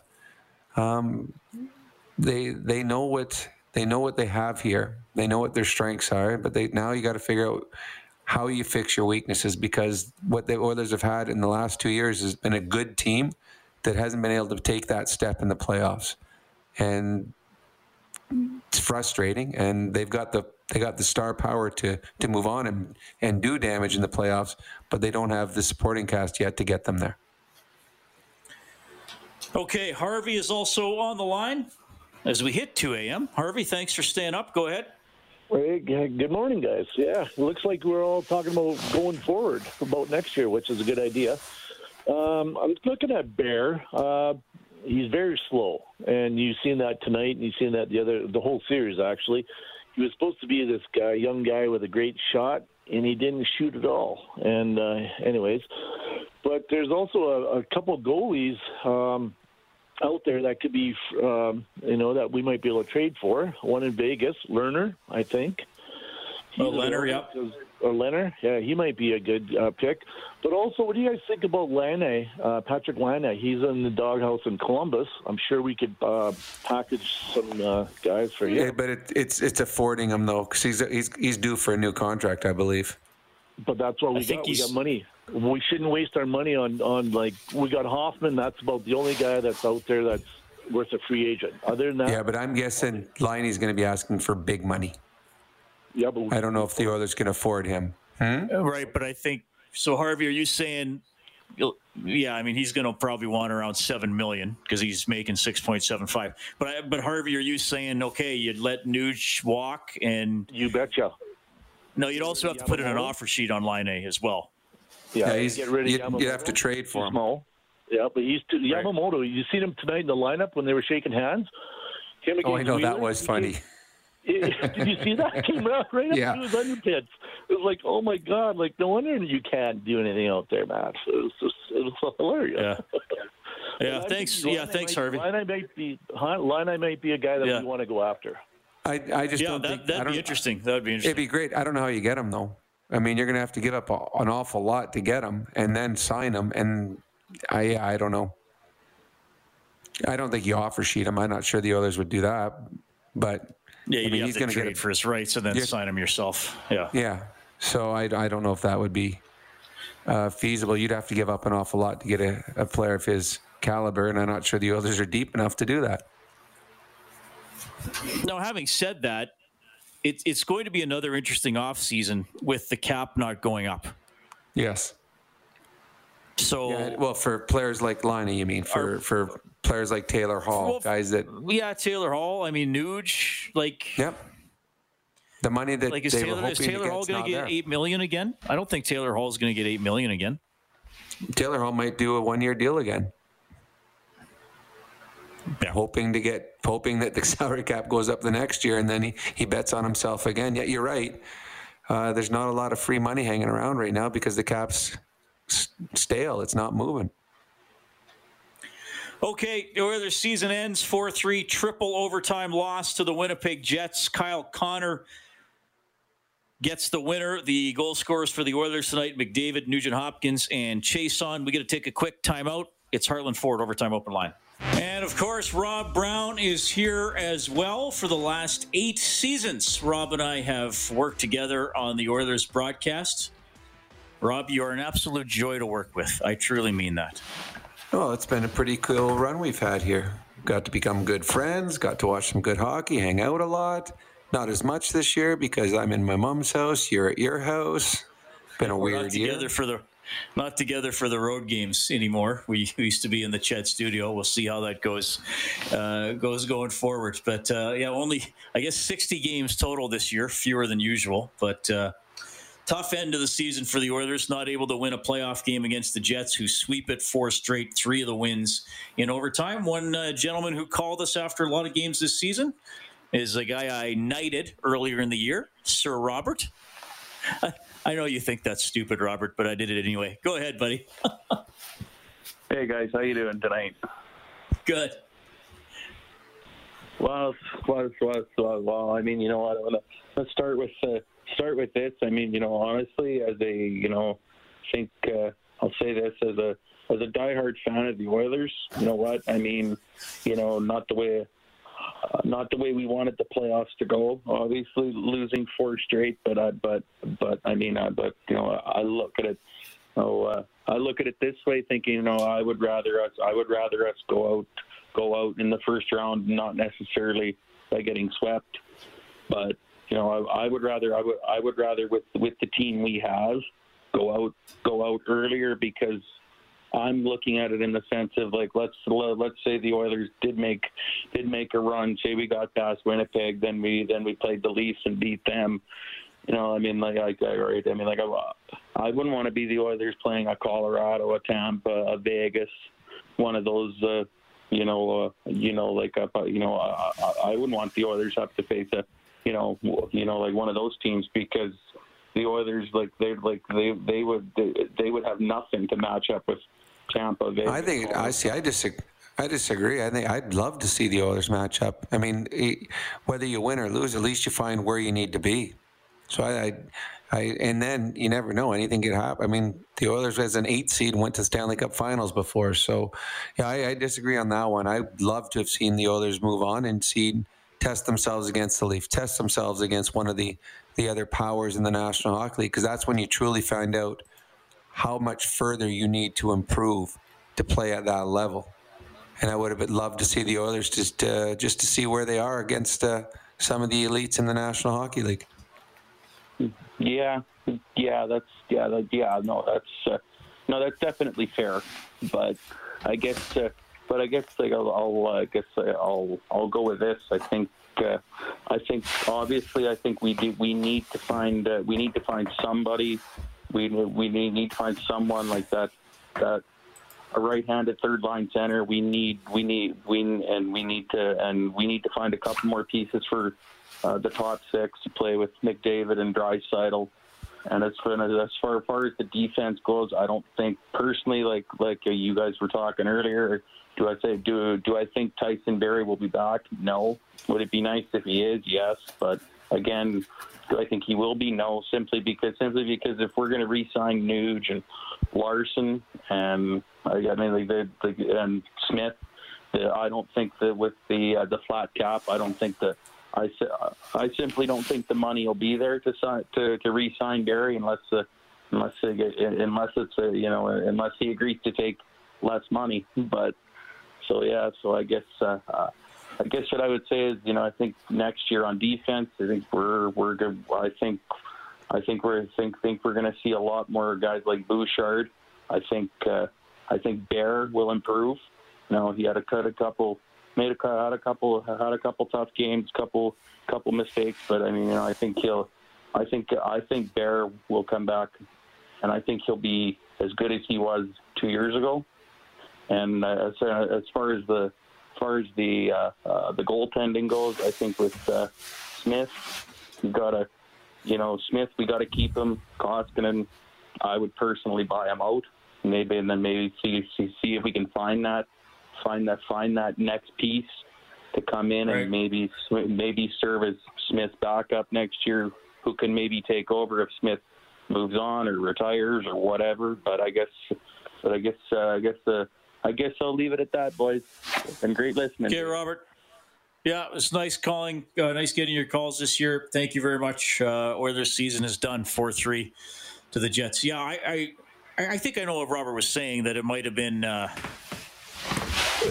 little nerve-wracking for the Oilers to play one of the powerhouse teams. But I understand what you're saying, Rob. I'd sooner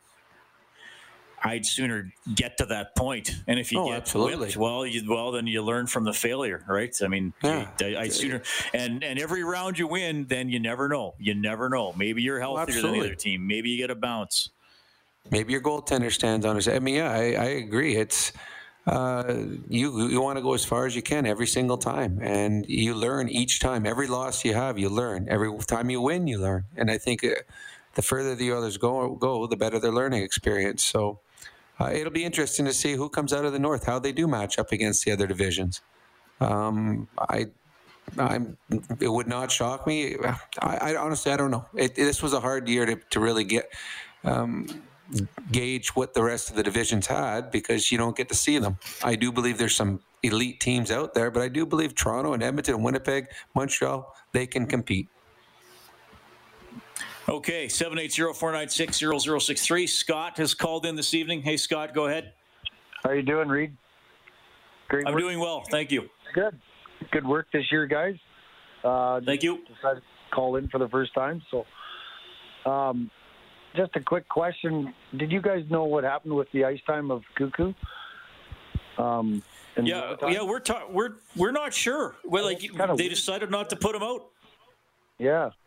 Okay. Because I don't think he made any glaring mistakes or anything, but it's just kind of odd that he wasn't playing. What's the one play you referred to, Rob?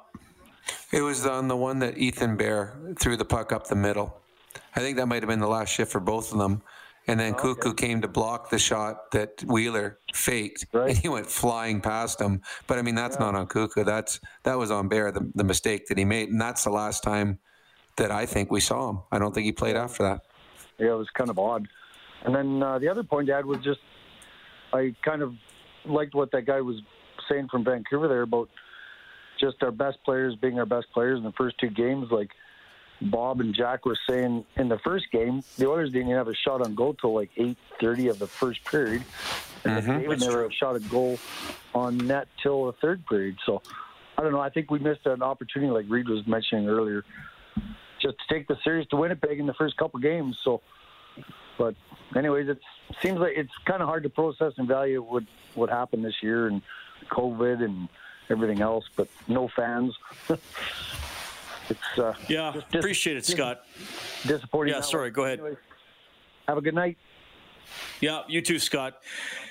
Yeah, I mean, the COVID stuff, every team played under the same circumstances, so it was the same teams over and over again. And yeah, this series, you and I didn't like the opening 10 minutes in the first two games, though. I mean, game two, it's again, Hellebuyck and Smith kind of went head to head, and Stastny made a shot, and then the Oilers blew it in game three. I mean, of course, give the Jets credit. You still got to score the goals, but the Oilers blew it. I mean, that was. I know this word is kind of a mean word in the world of sports. That's a choke in game three. They gave it away, and then tonight's game, again, a classic. They just the Oilers didn't give up. The Jets were trying to finish it off. So it was a close series, but good teams win close games, and the Oilers did it a lot in the regular season. So frustrating they weren't able to follow through and continue that here in the playoffs. No, I agree. It can't get much closer than it was. It was 4 one-goal games, 3 of them in overtime, 1 in triple overtime. But the Winnipeg Jets found a way to get one more big save, and they found a way to get one more big goal. And that's what good teams do. Well, and that's what makes the Jets interesting for me going forward is the big saves, is Hellebuyck. I said earlier, most of the teams that – we've talked about Ovechkin. There were some years where remember the year Montreal upset them? And I remember Max Lapierre scored the shot from the blue. I can't even remember who the goalie was, but I think Montreal was using Halak that year. And whoever was in goal for Washington just flaked out. So most teams that have an extended run of success, besides having all the other elements we're talking about, have a good goaltender. And that's what makes the Jets interesting. And if it is the Jets in Toronto, that to me, that's the one area I would give the Jets the plus. Well, if the Jets play Toronto and there's no Tavares, I give the Jets the plus in depth up front. I give them the plus in goal. I think on defense, I think the Toronto Maple Leafs would have the defensive plus. I think they have a better defense than the Jets do. But I don't know. If there's no Tavares in that series, I think I'm picking the Jets over the Maple Leafs if there's no Tavares. I think he's that important to that team. Yeah, I see. I would still. If you have Thornton, Spezza, and Simmons as your fourth line, and the Jets' fourth line hardly plays, to me, that's pretty significant. Yeah, but I like the Winnipeg's third line better, and I would like Winnipeg's second line better if there's no Tavares. Dubois, Ehlers, and Stastny versus who is it? Kerfoot, Nylander, and Galchenyuk. The second line today was Nash, Galchenyuk, and Nylander. The third line was Kerfoot, Mikheyev, and Engvall. Okay, so I would take both the Winnipeg second and third lines over top of them. And I don't even think it's close. I think the Winnipeg Jets second line is much better than Toronto Maple Leafs second line without Tavares. Well, I have a feeling we're going to find out, Rob. Perhaps we'll place a small wager on that along the way. Yeah, I think we will find out, and there'll be a huge. Well, I good on Campbell the way he's played, but I still think that the Winnipeg Jets would have a huge advantage in net. Okay, 780-496-0063. We have Mark on the line. Hey, Mark, go ahead. Yeah, hello from the other side. Hello. Call it Halifax, where it's the sun is up. Oh, my goodness. Well, thanks for calling us. Yeah. Fell asleep during the first overtime, but I've been with you ever since. Sorry your team is not going to advance. We were looking forward to seeing Connor McDavid here in the East, but it's not going to happen. And, I just want to thank you for the season. It's great listening. Who's your team? It's funny. I grew up in Montreal, but I'm a Leaf fan, so I guess it's going to be interesting to see Paul Maurice coaching against hopefully the Leafs. And so looking forward to that too, I guess, instead of Connor. Yeah. Okay, so Robin, so as a Leafs fan, Rob and I were just discussing this. What would you think would be the Leafs' biggest advantage and disadvantage if they play the Jets?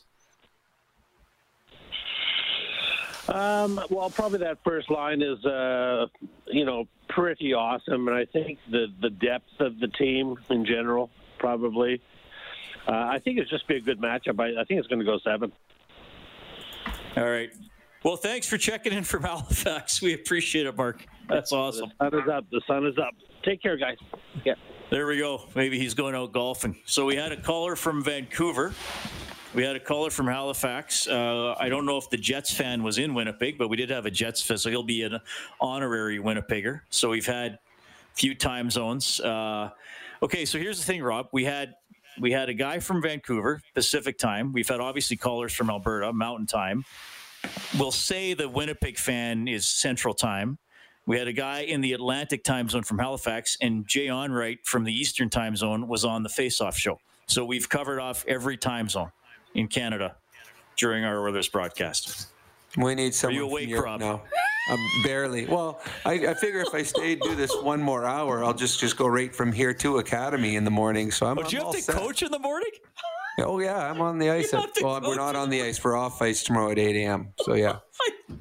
I thought maybe you had the morning off. School's back in tomorrow. School is back in. That means I'm back working. One job ends, another one starts. All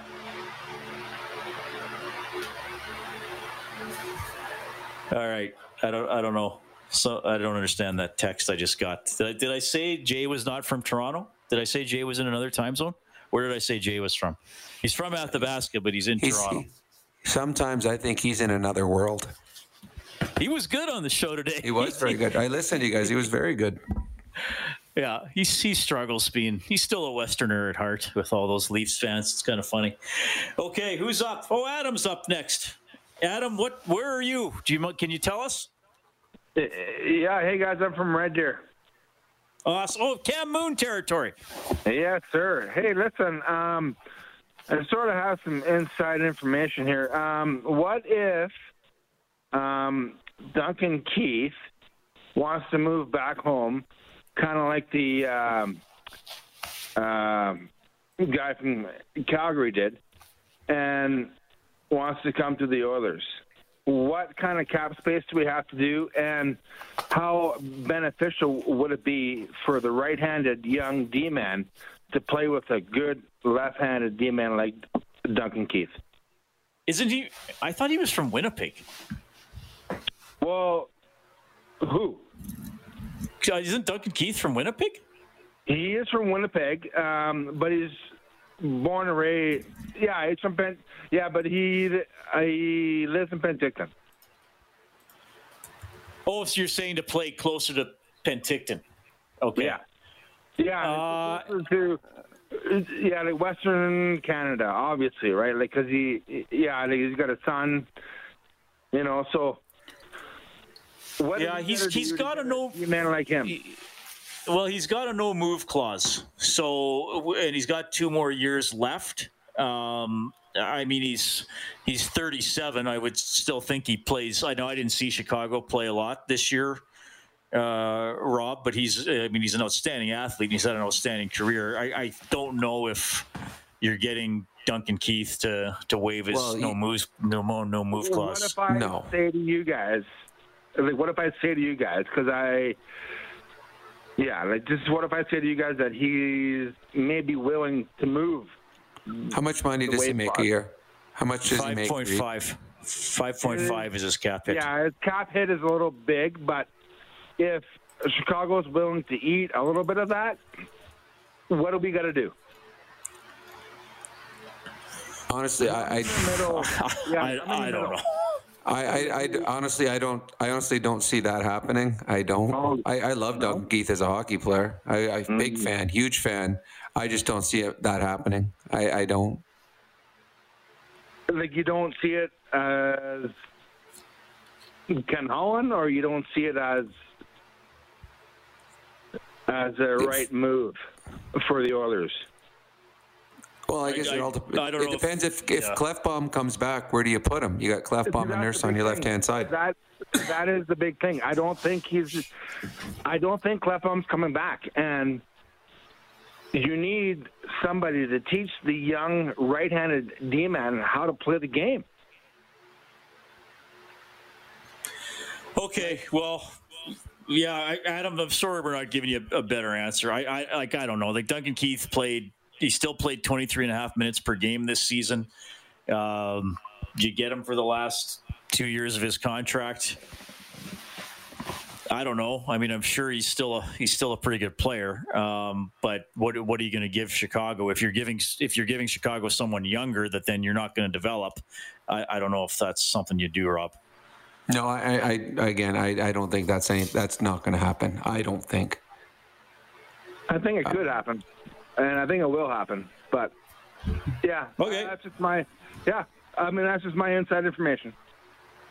Okay, appreciate that. All right, buddy. Thank you. Let's go to thank you, Adam. We also have Scott on the line. Scott, go ahead. Hey, how's it going, guys? Good. Good. I love listening to you guys. I'll say that first off. Full disclosure, I'm a Flames fan, so we'll go from there, and you guys can have at me all you want. The thing I'm calling you about is basically I'm a little unsure about your opinion on the fact that possibly Connor McDavid might want to, leave after this year. I listened to your call-in show last night, and I'll be honest with you, I had to hang up at one point. I shut it off at one point in time because there was a guy who called in, and I think you really pretty much gave it to him on the fact that he said, how long is it going to be until Connor McDavid decides that he doesn't want to be here anymore? And you guys really put him on the spot in asking him, okay, how many players in the league want to leave their teams because they're no good and whatever. So I have a real problem with that, okay? And I'd like to know what you guys feel about that.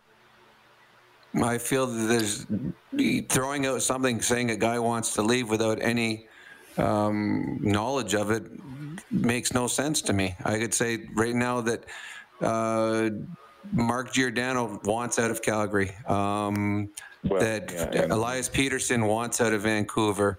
If Toronto loses to Montreal in the first round, Matthews wants out of Toronto. I mean, to me, it makes no sense. You're just saying because the team lost, the best player wants out. I've played with a ton of great hockey players on bad teams. I've never had a player say he wanted out. So to me, it made no sense to have someone say, "Yep, Connor wants out." Well, how do you know Connor wants out? I mean, to me, it's just silly. It makes no sense, and that's more or less what I've said to him. All right. We are speaking of Connor McDavid. Well, I'll tell you what, Rob, I'm going to dismiss you so you can go to bed. And I know you got to get up. Thanks for everything this year. It really is a pleasure to work with you. And we're going to stay in touch. So it's not as if we're not going to talk until the next season. But thanks for everything, man. I love working with you. I learn about hockey just from talking to you and asking you questions. It's a true privilege, man.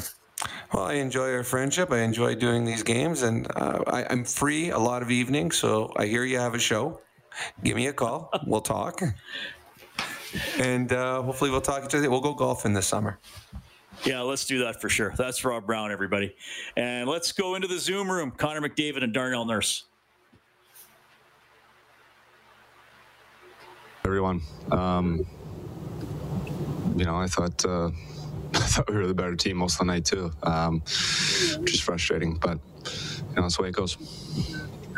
Darnell, you had an ungodly amount of minutes out there tonight. Can you speak to what that was like? Yeah, it wasn't crazy enough. Saying that wasn't too bad. It was in situations like that when you want to go out there and be a part of it. The whole night, you don't want to be sitting back and watching. So, yeah, as crazy as it sounds, it wasn't too much. Derek Van Diest, Post Media. Hi, Connor. Yeah, you guys did leave everything out there, and you can make an argument you guys were the better team, and you know, maybe 3 of the 4 games, and you just were on the wrong side of that fine line. I guess, what is the difference between that line, I guess, between winning and losing at this point in the playoffs? Is it just experience, is it just the little things, or how do you see it? Because you guys did play well in the series, and it's no way it should have been a sweep. Yeah, I mean, I think it's the little mistakes, like it's just the little ones, you know. It's not like it's earth-shattering stuff here, you know. We're not, you know, we don't need to leave here and think we gotta to rewrite the ship here. Like it's little things. It's a fine line, and you know, we talked about you know, those lessons I guess we've learned throughout the years, and you know, it's obviously another lesson that we got to take with us moving forward.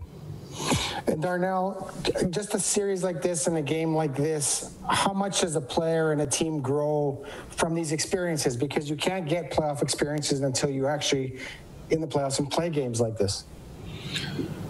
Yeah, it just shows the, I think you said the fine line there. Like you go over the 4 games and, you know, a couple bounces and then in an 8-minute stretch, like, for a lot of that series, we played good hockey, and the way that we drew it up, like it's not that. I think Connor said it's not like we have to rewrite the whole ship. Like there's a lot of things that you go back and watch, and you know you'd be happy for the group, like that.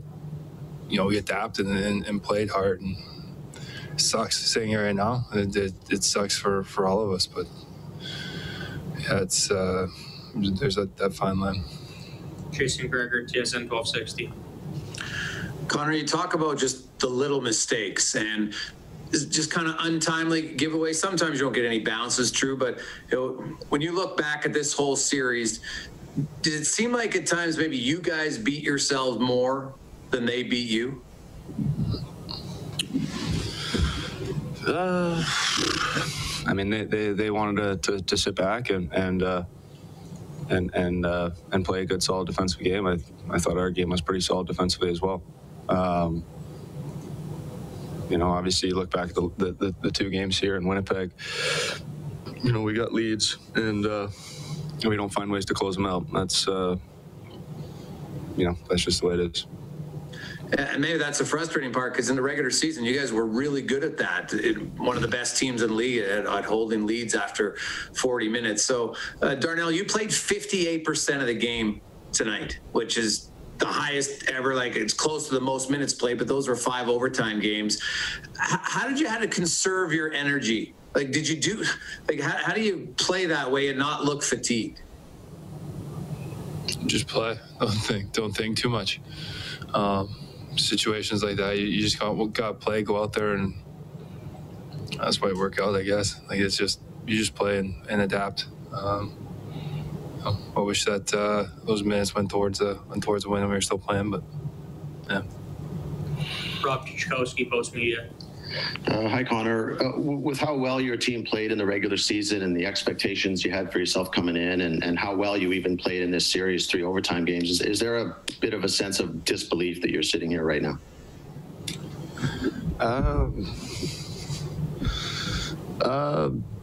Maybe a little bit, I guess. You know, it's a weird series. It's a weird sweep for sure. You know, you don't usually see them like that, but yeah, I mean, it is what it is. For either of you, can you pinpoint that why the things that went so right for you during the course of the regular season, when you needed a goal, you got it, when you needed a shutdown, you got it, that just wasn't here in the playoffs? Who's that for, Rob? Either one. Specific player, please. Darnell, please. Thank you.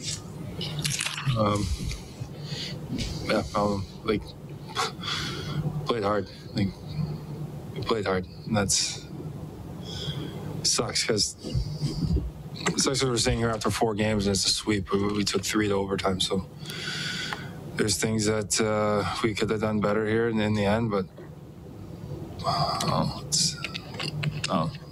I don't know how I honestly don't know how to answer them. Sorry. Mark Spector, Sportsnet. Yeah, Connor, you didn't get breaks. They always say you got to make your own breaks. It seemed from where we're sitting that you played well enough. You deserve some breaks. You didn't get them. Is there some danger, though, in sitting back and saying, man, we just had bad luck here? Is there some need to dig in on why you didn't get those breaks?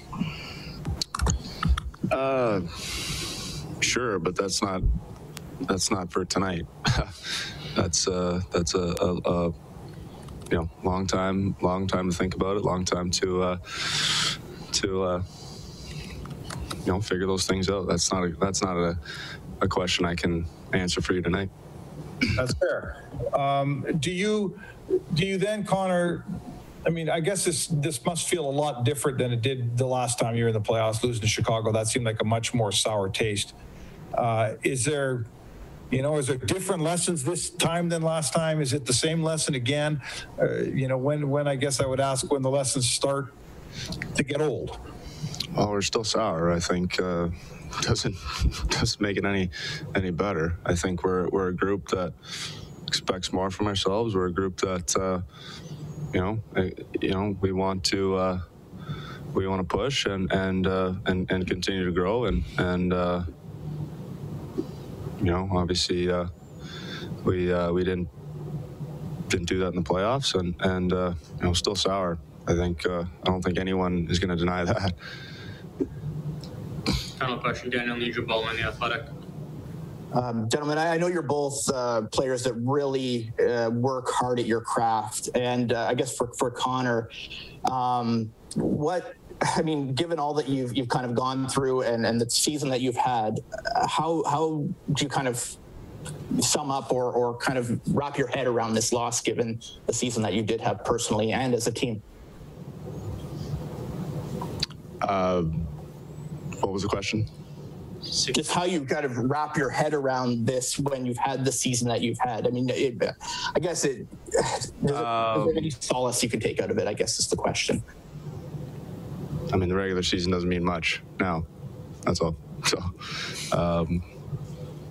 regular season doesn't mean anything.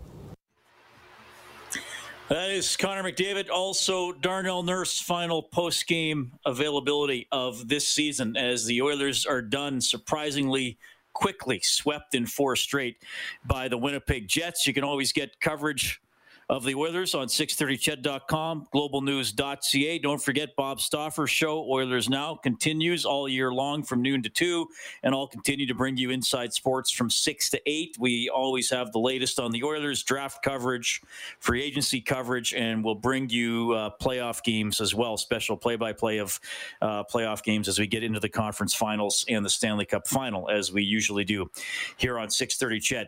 A lot of people make our Oilers coverage possible. Troy Bowler has been our game day engineer once again. Our studio producers throughout the season have been Kellen Kennedy, Angie Quinnell, and Cody Jansen. Angie was on the board tonight.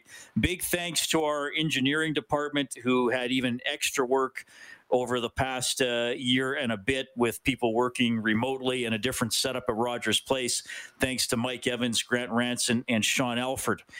My colleagues, Cam Moon joined us this year. What a joy to work with, and another season with Jack Michaels and Bob Stauffer. Just always a treat to work with those guys, and their support always means a lot. Thanks to our program director, John Voss, and our executive producer, Kelsey Campbell. And, of course, thanks to you for your passion for the Edmonton Oilers and your participation in Overtime Open Line throughout the year. It's always a pleasure to talk to everybody. On behalf of Rob Brown, I'm Reed Wilkins. This has been Heartland Ford Overtime Open Line.